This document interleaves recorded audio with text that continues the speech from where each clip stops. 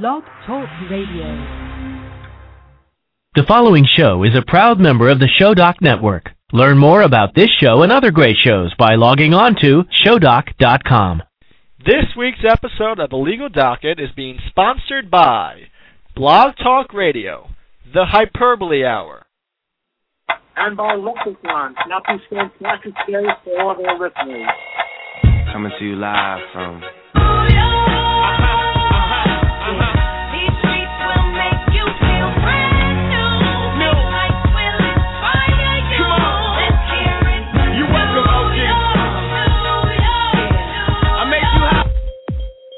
What's on your docket? Welcome to the Legal Docket with Kwassman and Jay. Tune in to hear their take on law and politics, to find out if our government makes the grade. Presented by showdoc.com. Time to talk some politics and legal issues. Hello and welcome to the Legal Docket on Blog Talk Radio. This is episode number 26 for St. Patrick's Day, or St. Patrick's Day edition. March 17th, 2013. Tonight we're discussing the Washington fiscal debate. We're also talking about some Israel coalition talks with President Obama making a trip very shortly to Israel, as well as getting into a big ban that was actually rejected by the that was proposed by the European Union and was rejected. I want to tell you which ban that was, what the ban entailed, and all the legal issues involved there. We are coming to you live tonight from Brooklyn, New York, and Staten Island, New York. Thanks for tuning in. I'm Ethan Kwassman. And I'm Ilya Arbit. It's a pleasure to be here once again for another week. Ethan, I think we skipped over a week, but it's definitely a great pleasure to be back on the air, doing what we do best, providing the analysis, I guess, of all the current events that are going on. And boy, what a week that we picked! It was quite an interesting week to have gone on, especially now with I think a little bit of the pressure building towards President Obama's trip to Israel. There's a lot of talk going on, a lot about that in the news, as well as the continued fiscal debate, which we talk about over and over again, week after week. So there's definitely a lot going on, definitely a lot to cover. So I think without further ado, let's get right back into it. Yeah, and our other co-host, still on assignment, still on hiatus, J.V. Rhoda, but eventually, maybe in the future, we'll see him back with us. He's still on assignment. During the show, we're interested in hearing from our listeners from the phone lines as well, as we will be taking questions from our listeners during the show or any comments. Number to call in, 1-347-426-3903. You can also call in toll-free via Skype with a microphone. You may have to press 1 to get on the caller queue. And you prefer to message your queries, you can IM myself at ethankwassman@jabber.org, or my co-host, Ilya Arbit at jabber.org. In addition, you can leave us a voicemail, send us a text during off-show hours by calling and texting us at 315-497-SHOW. It's 315-497-7469. Be sure to text or say Legal Docket or LD before your text or call. Ilya, let's get right into it. Busy week in politics and legal issues. Actually, Ethan, I hate to interrupt you, but we did forget to mention our Facebook and Twitter pages, which are currently running and operational. You can check us out at facebook.com/legaldocket. Also twitter.com/Legal Docket, and we are constantly either tweeting about some new things that are coming down the line, or Facebook page is definitely a good way to be on the update of when our next show will be and what we'll be discussing. So definitely check out those pages. They're a big source of information if you're a fan of our show, and we do try to keep them updated as much as possible once that information becomes available. Right. Definitely, and Twitter, Legal Docket. And also, we may be joining a new social network. It's more of a technology story, but there's a new social network called app.net that looks pretty cool, and it's kind of like the old Twitter version, and definitely have to check it out, app.net, and maybe joining that as well. So we're actually in the process of testing it out, and a couple of our members have joined. I know I've joined, and I've been running through it, and actually it looks like a lot of fun. It definitely improves on the limitations of Twitter, and I think it's definitely at least fun to play with. We'll have to wait and see whether that catches on, and we'll have to wait and see how that turns out. And there's also, I think, another story that I wanted to cover, which is kind of becoming a little bit more personal for me. I just over the weekend decided to upgrade. I know a little late behind the curve, considering we all heard about the upcoming System Showdown is going to cover the reveal of the Galaxy S4. That's going to be this Wednesday at 6 p.m. And 6 I just actually upgraded myself to a Galaxy S3, Samsung Galaxy S3 phone.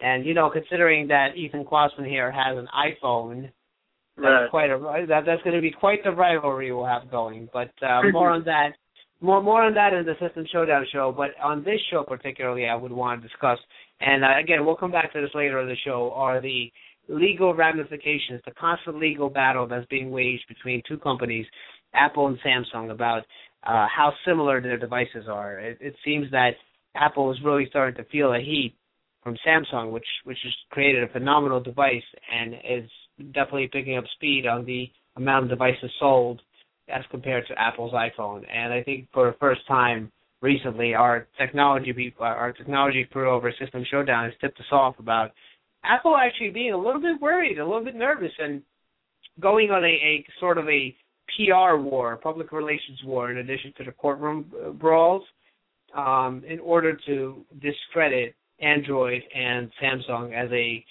good enough contender. And it seems that the fact that they actually came out with that a few days after the Galaxy S4 was announced is telling, in the fact that Apple is now could possibly be starting getting worried about their market share, and it could definitely we'll see a lot more lawsuits and a lot more of their legal team really pushing it to try to get Samsung a little bit less of a headroom to work with.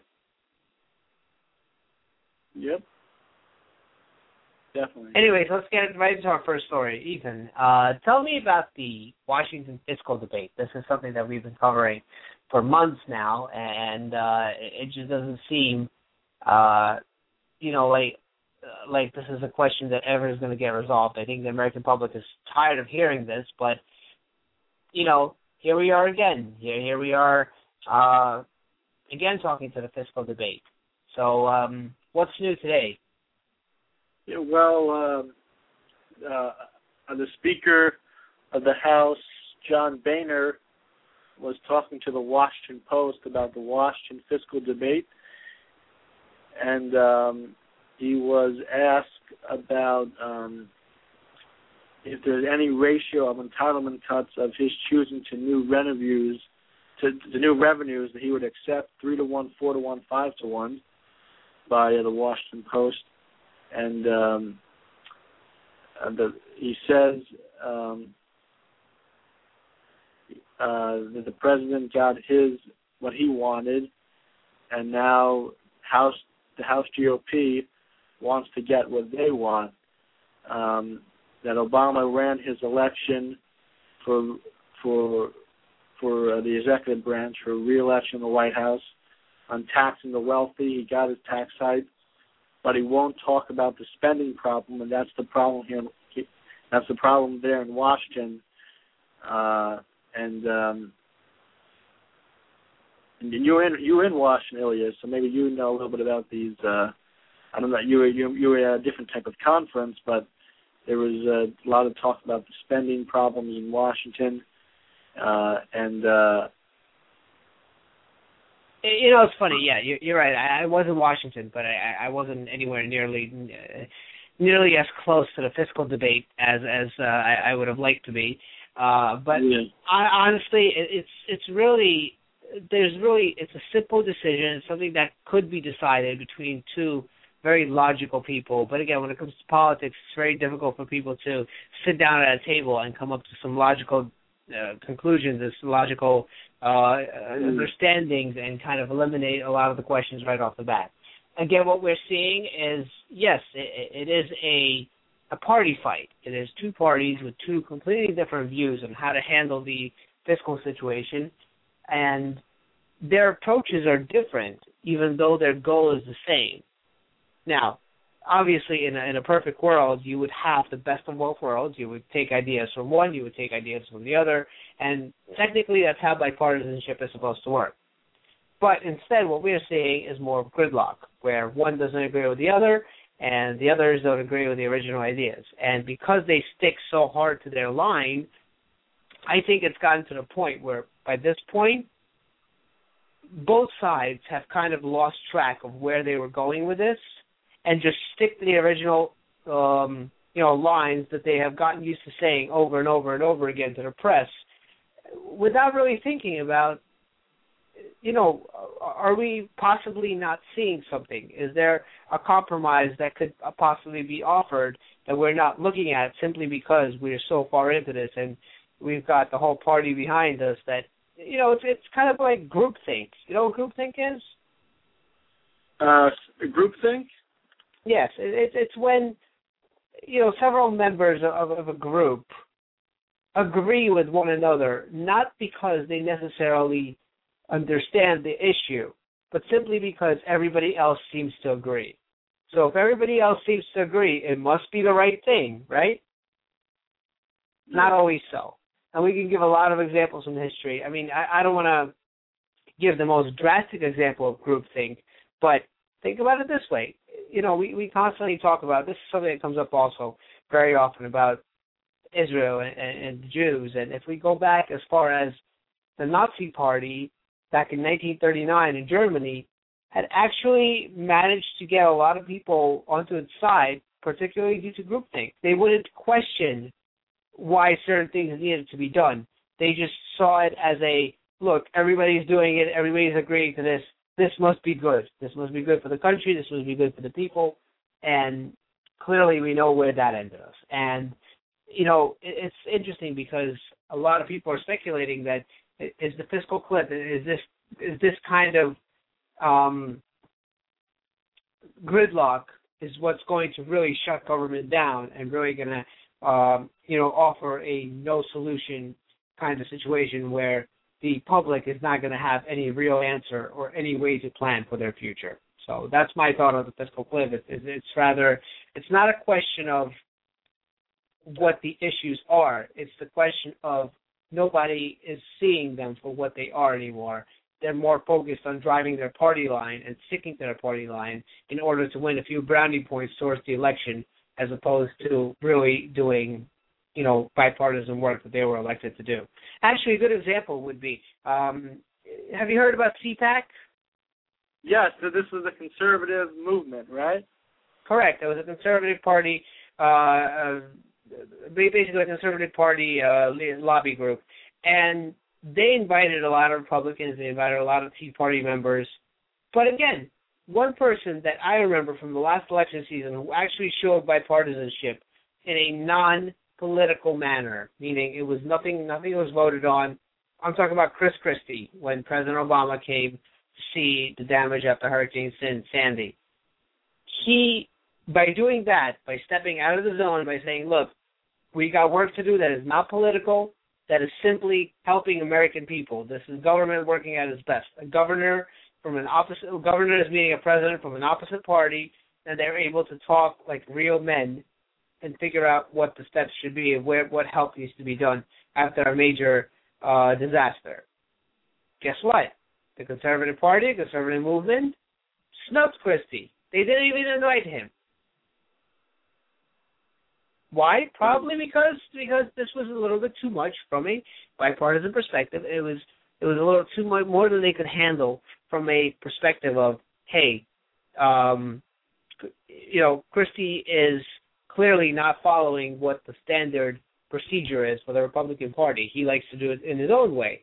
Now, is he still conservative? Is he still a good representative of the Republican Party? I would say so, based on his views. But it seems that the Republican Party is in a huge disconnect with who the real players of their party are and how they should approach the bipartisanship, not only from a public relations perspective, but also from a practical perspective of where it is simply unnecessary to fight over little things. Yeah, and CPAC also was. I guess they were also discussing. We talked about this in some other past shows about the 2016 campaign for the White House. I'm sure that was on their agenda, but I guess we'll discuss that more in coming weeks. But yeah, that was definitely. I think that's a long time away. We still got a long time to get to that. Yeah, definitely. All right, moving on. We got a lot to talk about. Let's talk about the Israel coalition talks. The Israel coalition talks. Well, yes. So this is big because it's big for the U.S. to look at because the president is making his first trip of his first two terms to Israel in the coming weeks, and this really is important because he wants to go to a country that has a strong government, and for a while it looked like Israel the government wouldn't be as strong as it was, but now it looks like they are going to be in strong shape. And according to Haaretz, which is a major newspaper, online newsletter edition in Israel, online media source. According to Chaim Levinson, who wrote the article, when it comes to the country's purse strings, Naftali Bennett, who did run for prime minister and lost, his party Habayit HaYehudi had scored a major victory for religious Zionism, and he, of course, is a religious Jew, more so than the current prime minister Netanyahu. But that being aside, Naftali Bennett has been declared by political commentators to be the big winner in the recent elections, and a look at the complete coalition agreement proves just how big his victory is. The coalition agreement signed this past Friday, March 15th, and actually in Israel, I don't know if you know this, but they go by a different calendar. They have two calendars in Israel. This was, it's already Monday in Israel. They're 6 hours ahead. But they go by different calendar. This was I believe it was the month of Nisan. Friday, Sunday was the 6th, so Friday the 4th. Friday the 4th of Nisan in Israel.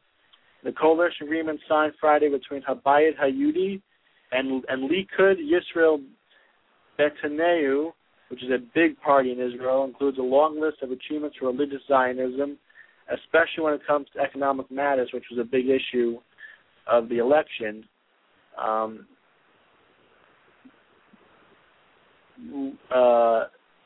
In 2009, there was a coalition agreement signed between Likud and Yisrael Betaneu to see how wide the gap is between such agreements and reality. That said, Bennett managed to get half what he promised. That will be a huge accomplishment for him. One paragraph of the agreement stated that a Jewish identity administration shall be established in the religious service ministry to support various activities dealing with this area. And to sum this up, it's not clear what these activities are, what is meant by Jewish identity, but what we can be quite certain that the administration will fund all the agencies established over the past 2 years to spread the doctrine of religious Zionism. And among these agencies are in Hebrew, Garinim Shiranim, are groups of religious young adults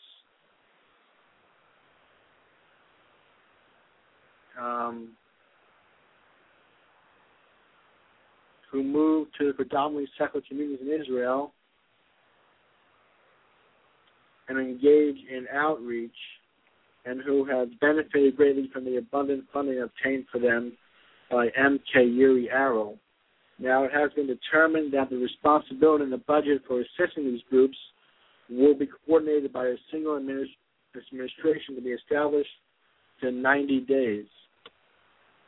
Now, getting into what... Yeah, go ahead, Ilya. Yeah. Look, we're getting into a very detailed discussion here about Israeli politics, and I guess it's a little bit of a step away from what we usually do. Right. This is more like the other show that I used to do, and I may get back to doing Avner Live. This is yes. I actually, my first thought was actually that this sounds like an Avner Live story. But considering you're the host of both, Ethan, I'll do a brief explanation, and this has to be, I think, explained. A lot of our listeners, I think, and a lot of the audience in general in the United States is not very well familiar with what exactly is going on in Israel. The problem with Israel is very similar to what is happening in Jewish communities here in the United States. They're very fragmented. They're very different. Judaism is practiced differently, whether it's through Orthodox, Reform, or just those who are just culturally Jewish and don't really follow any specific rules. They all vary very differently, but they all have one thing in common, in the fact that they all live under one roof, which is essentially Israel. Now, as anybody would say, it's very hard. It's very similar to what the United States tries to do. And look at what the gridlock is that it causes for us. We talk about that all the time, about the same fiscal questions. Now, what's happening here is actually even more complicated. Their government structure is not the same as ours. They're built more on parliament structure. And because of that, they don't have the kind of bicameral system that we have that allows things to kind of still move forward. So essentially, in any single time that their elections take place and different parties get elected, they run these things through the different policies, and they change them around. And by the end of it, nobody knows what is going on where anymore. And I think that's exactly where this is happening. Each party writes up their own party platform, what they want to accomplish. Problem is, a lot of those things are so vague that when the party comes into power, it's very difficult to understand what exactly they're trying to accomplish, and particularly why. So what ends up happening is there's a whole lot of disconnect between the parties who largely disagree but actually agree on certain questions. And there's a lot of disconnect between what they're truly trying to accomplish. So the fight really exists for the sake of having power. But once some of these parties actually get into power, they're not particularly sure what exactly is supposed to happen afterwards. Meaning, the actual legislative portion of it is lost. All you're getting is the campaign to get elected, but then when you have to actually make rulings and make decisions, you're lost again because you have all these other parties criticizing your election and questioning your election, and you don't really actually get to do the work itself that needs to get done in Israel. And there's a lot of work that needs to be done over there. There's a lot of defense issues that have to be worked out, but nonetheless, you got to give Israel a lot of credit because they have separated their economic system to such an extent that no matter what goes in the government, Israel is still able to continue operating and is still able to go on day after day while these political questions get resolved. So that's my thought on Israel, and I think we touched upon it in a very brief manner, because getting into the details of it, you could do a whole 1-hour show just on the result of these elections and what the differences are and how each party tries to approach their goal, which is very difficult to define to begin with. Right. So that's my thought on that. It's a difficult topic, and I think that there's probably I mean, Ethan, if you want to go in depth into this, by all means, we can do an Avner Live episode where we can really do a 1.5 hour where we can really get into the nitty-gritty of it. But, legal docket, we just try to cover general politics in general, and it just seems a little too detailed for this case. But I think the general idea is kind of how I explained it. There's a lot of political parties fighting for power, but once they're in power, they don't know how to pursue it further because they're constantly getting blocked by members of other parties also trying to break into and gain power. Right. Definitely. And, all righty. Let's move on away from Israel briefly. We can definitely come back to Israel, I think, another day and get into those things. I know a lot of our listeners, the issues going on in the Middle East are key right now, especially with the president's trip down to Israel and his upcoming meeting with Benjamin Netanyahu, the Prime Minister of Israel, is very important. Also, as you know, Ehud Barak, the former defense minister, has stepped down, and a new minister was appointed. So I think we definitely, I want to read up on that a little bit more. I'm not too familiar with who he is, but I think it could be a good topic to talk about in our next show. Yep. So I'm very curious about that ban you were talking about in the European Union. Yes, tell us about that. Yeah, let's talk about that. This is something that we were also planning to talk about with John on System Showdown, our sister show. This is from the European Union.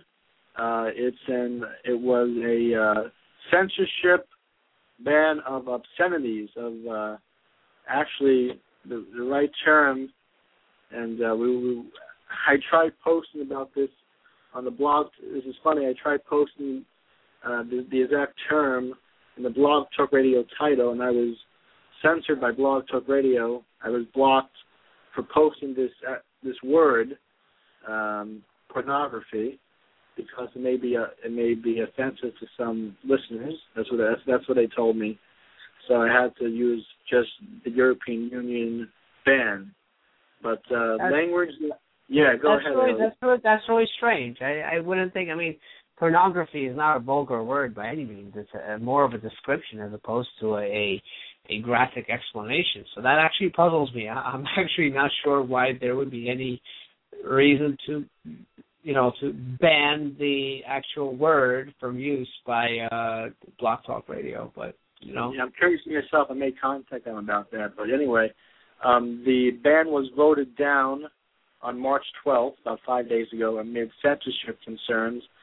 There was language that would ban online pornography that was dropped from a report approved by the European Parliament.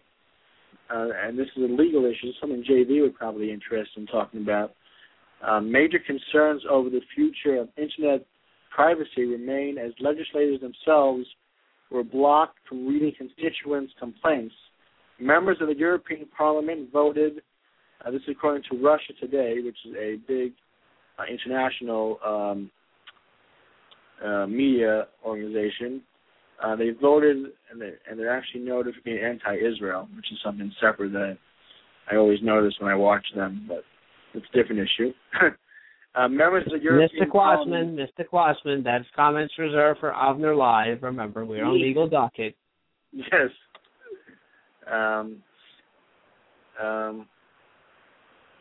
But back to the ban. Back to the ban. The European Parliament voted by a score of 368 to 159 in favor of passing a report titled "Eliminating Gender Stereotypes in the EU." That's the exact name. Eliminating gender stereotypes in the EU. However, there was a rejection of a controversial porn ban proposal that seemingly became a major victory for online freedom. It's interesting. There was a Supreme Court justice in America that once said that he can tell that something's obscene or porn when he sees it. I forgot the exact name of the justice, but it was a famous case in the Supreme Court about pornography. Anyway, The particular clause has been dropped in the text of a new resolution, but it still contains references to an earlier resolution passed by the Parliament in 1997, which calls for statutory measures to prevent any form of pornography in the media and advertising. Wow. This is in Europe. Although the resolution is not legally binding, it can be used as a basis to form legislation. And can't the rest of the story here. And this was a human rights, information technology, and internet issue that went by. And I don't know, what are your thoughts about this? This is something that I can never see the United States getting involved in with all of the media here. And but they were trying to ban any type of content that would be even close to something that's considered obscene, which is sometimes hard to judge.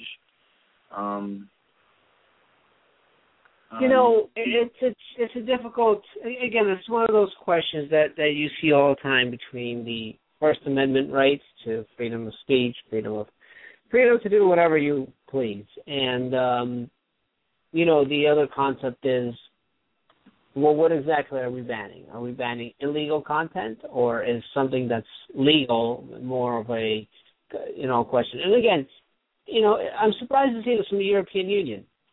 If anything, I would expect to see this from somewhere here in the United States. Yeah.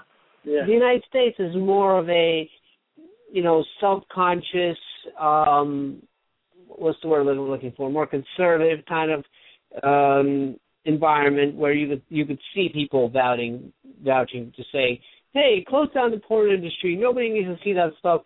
That is dirty. That is disgusting. That is not something we should be thinking about. But for the European Union to say it, this must be either a misunderstanding or some kind of again, it's not something that I think is a rights question. It's certainly not a human rights question. It has existed for many years. It is the way things sell, maybe not in the direct way, but think about it. Everything, all of media, all of advertising is built on the concept that sex sells. This just takes it to the next level. Who is to say and to create into that kind of police that's going to create a police state that's going to have people afraid of this? It's very difficult to enforce that, let alone think about it. Just because something will be blocked, you know this. This is a common thing that you do with kids. If you tell a kid no, what are they going to do? They're going to do it anyways. If the European Union reinstates a ban on this, do you really think that's going to stop people from accessing or finding access to pornography? Or do you think that this is going to become another extension of that illegal market or the black market or whatever you want to call it? It's still going to exist. It's just not going to exist in the form that it exists today, but that doesn't mean that it's not going to exist at all. Because, as we all know, the pornography industry is one of the biggest industries in the whole world. I once read this is more, I guess, of a technical thing that we can cover on System Showdown, but pornography is actually one of the most trafficked websites. Yep. They get more traffic to their websites than Google, all major news organizations, Facebook, and Twitter put together. In one day. And it's actually responsible for something like, I don't quote me on the numbers because I don't remember the exact numbers, but it was somewhere in excess of 80% of internet traffic is pornography related. It doesn't surprise me, no. How are you going to ban something like that? How are you going to go and say, hey, we're just going to ban it. You can't watch it. You can't do it. Do you really think that's going to stop somebody? I don't think so. And so it's ridiculous to consider it. I understand the intentions are good, but sometimes even if you have good intentions, you have to be realistic. You have to understand psychology enough to understand that this is how people are wired. You just can't block something we're just only going to exacerbate the problem as opposed to try to resolve it. Instead of banning it, why don't we try educating people? Right. You know, at least in the United States, we have the logic to say, hey, listen, we're not going to do it. This is a progressive idea. Okay, given. Maybe it's not for everybody, again, because we're Americans, but as you know, here in New York City, Mayor Bloomberg was proposed, upgrading the high school programs with sexual education classes, which engage students in particularly the kinds of things that you would see in a pornography film. Right. Why? Because they understand that because everybody has internet these days, the access is there. They know about it. It's in our movies. It's in our papers. It's in our. It's everywhere. Think about the sex scandals that we've recently seen.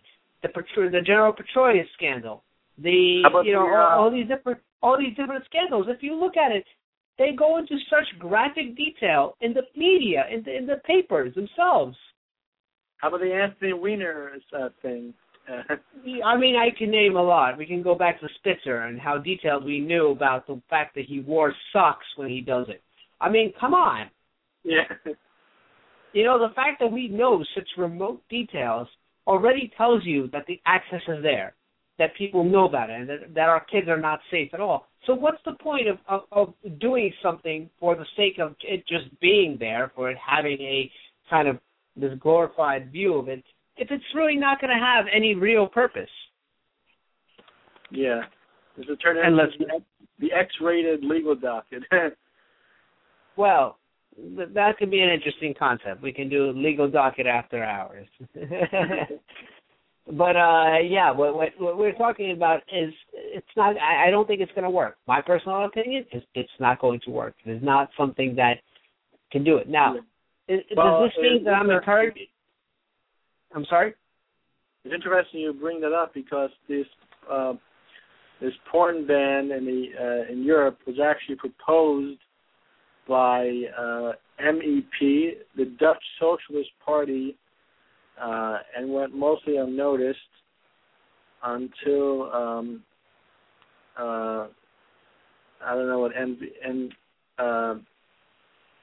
until some of the MEPs sounded the alarm in March, calling on citizens to protest the measure.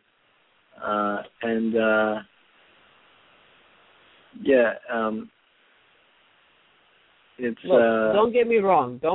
And again, I just want to reiterate, I'm not promoting pornography.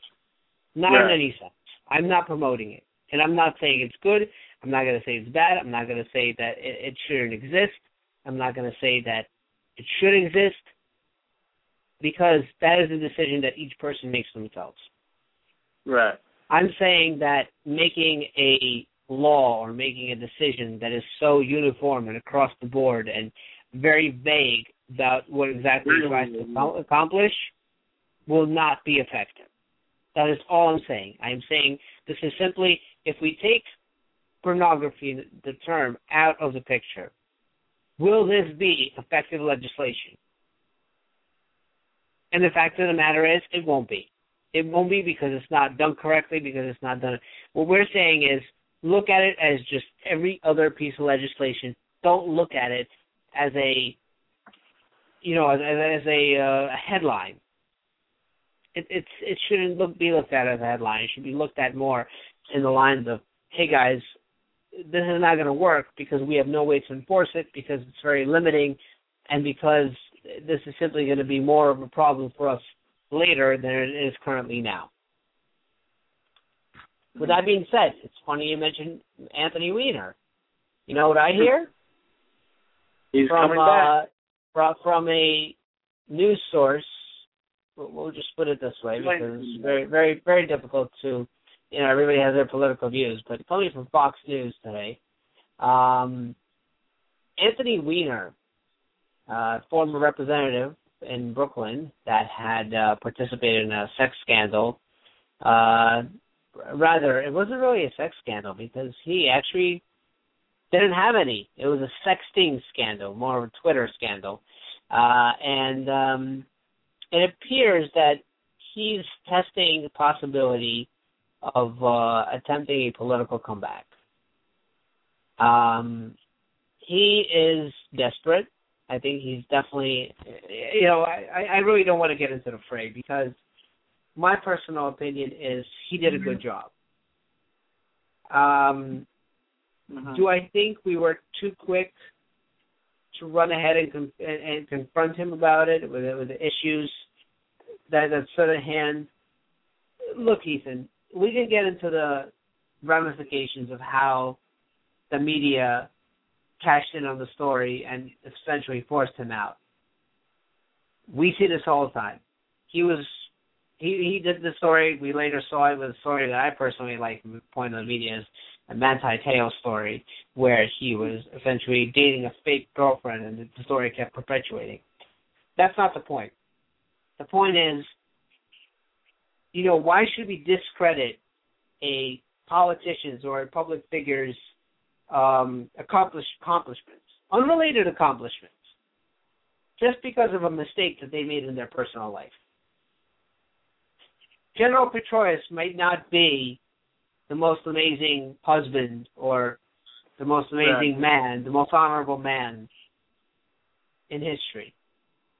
But is that something to take away from him, from the accomplishments that he did accomplish in the military, from being a successful CIA director? I don't think so. I don't think that we should do that. And I think that the general public is way too quick to judge a person and really judge them more in a negative light as opposed to a positive light. Anthony Weiner has done a lot for the communities that he has been a representative of. He has been a vocal representative in Congress. He has produced bills that directly affected the areas that he oversaw. And, the overall community response prior to this whole disaster was favorable. He was actually, he was actually, doing a good job. He was a good contender for the mayor of New York City in this upcoming election. And it was very unfortunate when that whole situation happened. Right.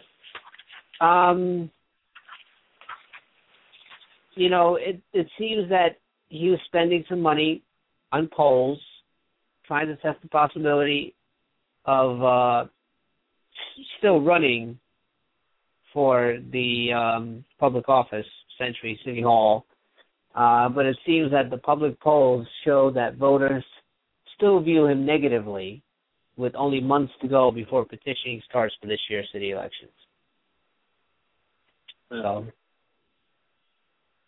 And we can also talk about Arnold Schwarzenegger and his governorship in California, despite his scandal. So it's across the board. Is he trying to run too? Did he try to what? Is he trying to run for office again too? Not that I know of. I think he came back to a movie career where this kind of behavior is far more accepted. But we're not getting into that. Yeah. Even the sports figures. Remember Tiger Woods? Yep, he's back. He's back. He's doing it. So it's not like it's not doable. It's definitely out there. And it doesn't seem like people have too much of a negative view of him. And in fact, I think both him and Schwarzenegger are definitely reaching out to their wives, their either ex-wives or their current wives, still separated, and they're really trying to reconcile and say, listen, people make mistakes, but let's learn and move on and live the rest of our lives together, which, is admirable, I would say, at best. Mm-hmm. So what else do we have on the docket today? Also on the docket is,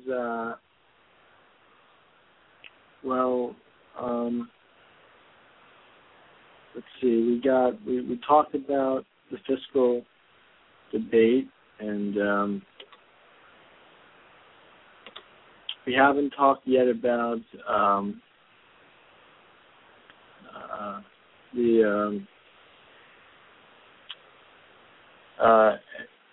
some laws and in Maryland that's interesting that relates to politics and legal issues. Maryland had a death penalty repeal. Is Maryland's death penalty repeal politics, principle, a little bit of both? This is a story in out of the Washington Post again, and it relates to legal issues, and we'll talk about that a little bit. Also, number to call in again, 1-347-426-3903. And you can also chat with us if you want to send us a chat in the Blog Talk Radio chat room or on Jabber Chat. So Maryland's had a story about the death penalty. This is kind of similar to the issues with the gun laws. On Friday, Maryland became the sixth state in, I believe, 6 years, and the 18th state in the country to repeal the death penalty. Governor Martin O'Malley of Maryland, who is a Democrat, lobbied hard for the legislation and will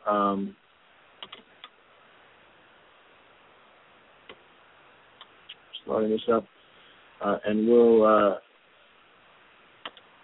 soon sign it to repeal the death penalty. So I don't know. Here's what I'm not understanding, and we look at this again. Yes, Maryland is, looking into repealing the death penalty, and while I understand that, at the same time, it really depends where you are. Death row is actually, in those states that have death row, it's becoming very costly to house inmates for those many years that they post appeals and do last-minute pardons. And I think, in this era of cost-cutting and kind of trying to push for a more responsible fiscal situation, the question remains, what do we do? Do we keep these people incarcerated, or do we release them? Do we forgive them? Do we, execute them eventually? Right. So, I think it's more of a question, not only a question of morality, but it has to be explored from multiple angles. It has to be looked at from all the various aspects that are involved in this. And saying that, this could have legal ramifications for the governor, well, you know what, not only from a moral perspective, but from all kinds of perspectives. It's definitely a difficult decision to make. There's a lot of that is weighing on it. And, this is some part of that game that has to be played. This is something that you risk for the sake of the greater benefit of your state or of the people you represent. And sometimes a politician can get a lot more, I would say, street credit, a lot more credibility among the voting public if he goes against what is typically believed to be the best idea to do politically. Right. People enjoy seeing a politician who's not afraid of stepping out of the boundaries and challenging his peers and saying that something is a good idea, and here's why. As long as the Governor O'Malley can explain why this is a better idea than having the law and why it should be repealed, I don't see any reason why he should hesitate on signing it into law. Mm-hmm. Yeah, I completely agree with you.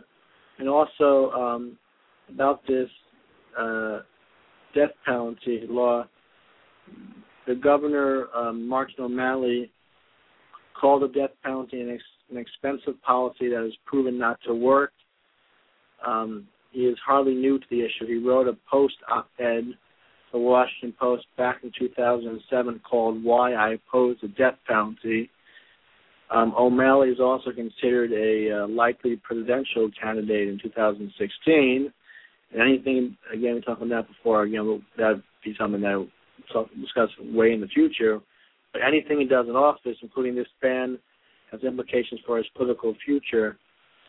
So again, that's the political side of this. But again, the legal side of this is that the death penalty's popularity has been gradually decreasing since a peak in the mid-1990s when a whopping 80% favored executions, according to a Gallup poll. Decreasing crime and increasing DNA evidence appears to have an effect, but support has been stuck in the mid-60s for the past few years, according to a Gallup poll produced between 2004 and 2012. There's a racial gap that could come into play as the white share of the vote declines. According to the General Social Survey, 56% of Hispanics and 47% of African Americans back the death penalty, and compared to 71% of whites. So I guess there's something interesting about that. In Maryland, a strongly Democratic state, a majority supports the death penalty, even though 61% of voters didn't think it deters murder. It could end up on the ballot next year as same-sex marriage and the state's version of the DREAM Act did. The DREAM Act, of course, related to immigration in Maryland, did last year. The death penalty simply isn't on the national radar in the same way as gay marriage or abortion, and there is no prominent national lobby pushing for the death penalty as there is for gun rights. But O'Malley shouldn't fear a huge backlash on this issue, though likely be one of many Republicans would use to tag him as a liberal from a liberal state. On the flip side, it will squirm a few points with the Democratic base, but isn't going to propel him to national stardom. So this is more of a political issue than a legal issue. But again, Ilya, there are some legal issues involved here. So we got about 9 minutes left to go on the program, and I have some fun stories. Well, not really fun, but one of them is definitely fun and interesting. One unfortunate thing, just reporting from CNN. This was just over an hour ago. 2 killed in Indiana plane crash. It appears that a private jet has crashed and damaged 2 homes and possibly a third. And 2 people were killed, 3 others were injured from this situation. It's unfortunate, but that's what we're getting from CNN right now. Now, in other news, this is much more fun, I think. 2 inmates in jail have escaped in Quebec, in Canada. They climbed up a rope into a hovering helicopter during daylight to escape from a jail northwest of Montreal. Wow. Police had later said that they arrested 3 people about 30 miles north of the jail, and they said that there still might be more suspects out there, and did not specify who was arrested. That's interesting. Grabbing a rope and climbing up to the helicopter sounds sure like a kind of a very movie-like escape, don't you think? I didn't even know that this was something that actually happened. Wow, interesting. Yeah, but they said that police have tracked down the helicopter about 53 miles from the jail, but the chopper's pilot was still at the scene. The pilot was taken to the hospital. So, interesting. Hope he's okay. Yeah, let's hope so. And also, we're looking at an interesting story here that the United States government has made an inquiry into News Corp. As you remember, last year was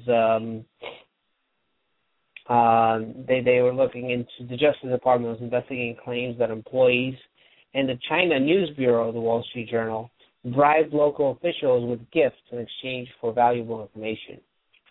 And right now they're saying that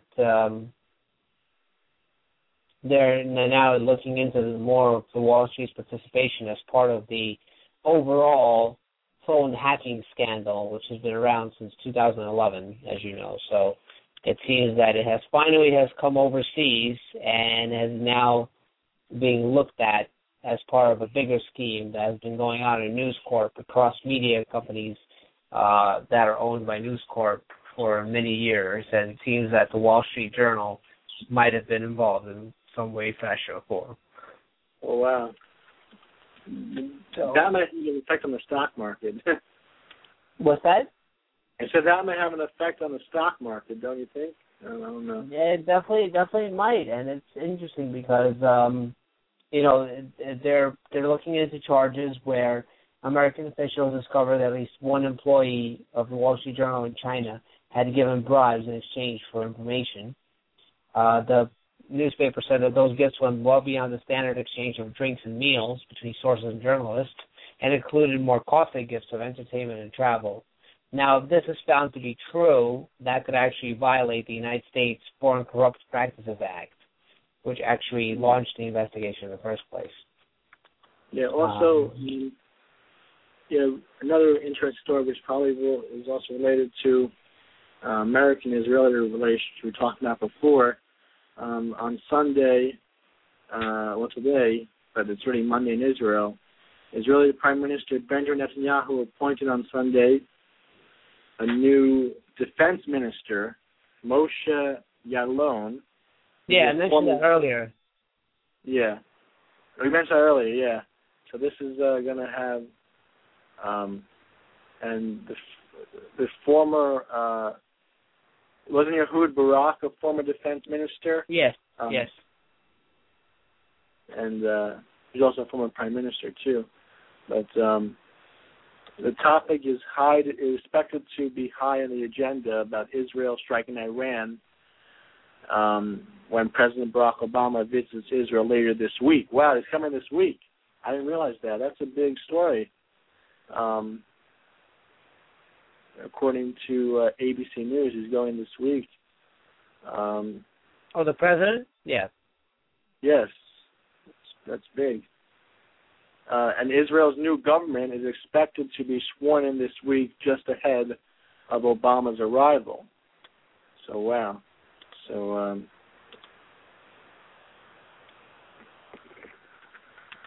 we'll have to wait and see. I'm just scanning some local news, and it appears that once again there's another sexting scandal at New Jersey high school. So this is just back to our conversation about how this is kind of a perpetuating thing and it does exist in our public. And before we wrap up, Ethan, we actually completely missed the biggest story of the week. Is this the college basketball? Is this with the selection Sunday with the brackets? Well, if you're a member of the sports docket, perhaps. But I was thinking more along the lines of the election of the new pope. Yes, Pope Francis. Yes, yep. He's of Argentinian descent, and Pope Francis I. He's now the official new pope at the Vatican. So we'll see how that turns out. I think we'll have more coming down the line as he establishes himself and establishes the policy of the Catholic Church going forward.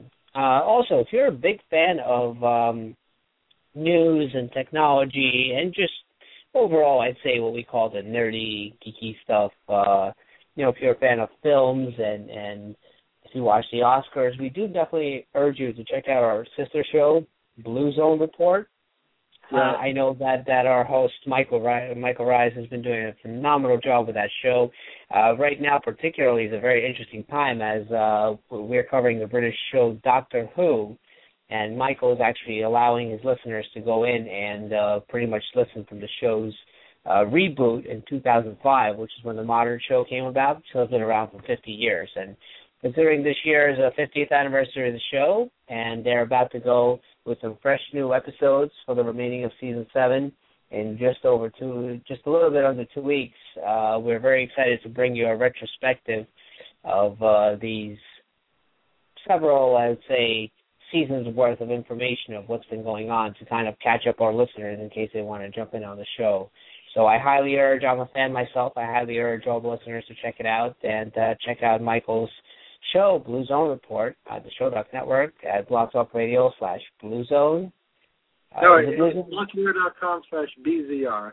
BZR, sorry, yes, correct, BZR. And we highly encourage you to check it out. He's doing a phenomenal job. He's an amazing host, and we wish him the best of luck with the rest of his series. And I will sometimes join him on those shows, as well as on the live shows that are going to follow once the actual show comes back on the air. And we'll be doing reviews the day after of how it went. Yep. So with that being said, Mr. Kwassman, it's been a pleasure being here with you. I hope you enjoyed my company for our weekly legal docket meeting, and I look forward to seeing you again soon. Yep, look forward to talking in the future. Stay tuned to our Twitter and Facebook page for updates on future shows and topics. I'm Ethan Kwassman. And I'm Ilya Arbit. Thanks so much for tuning in, and we'll see you soon. Good night, and happy St. Patrick's Day.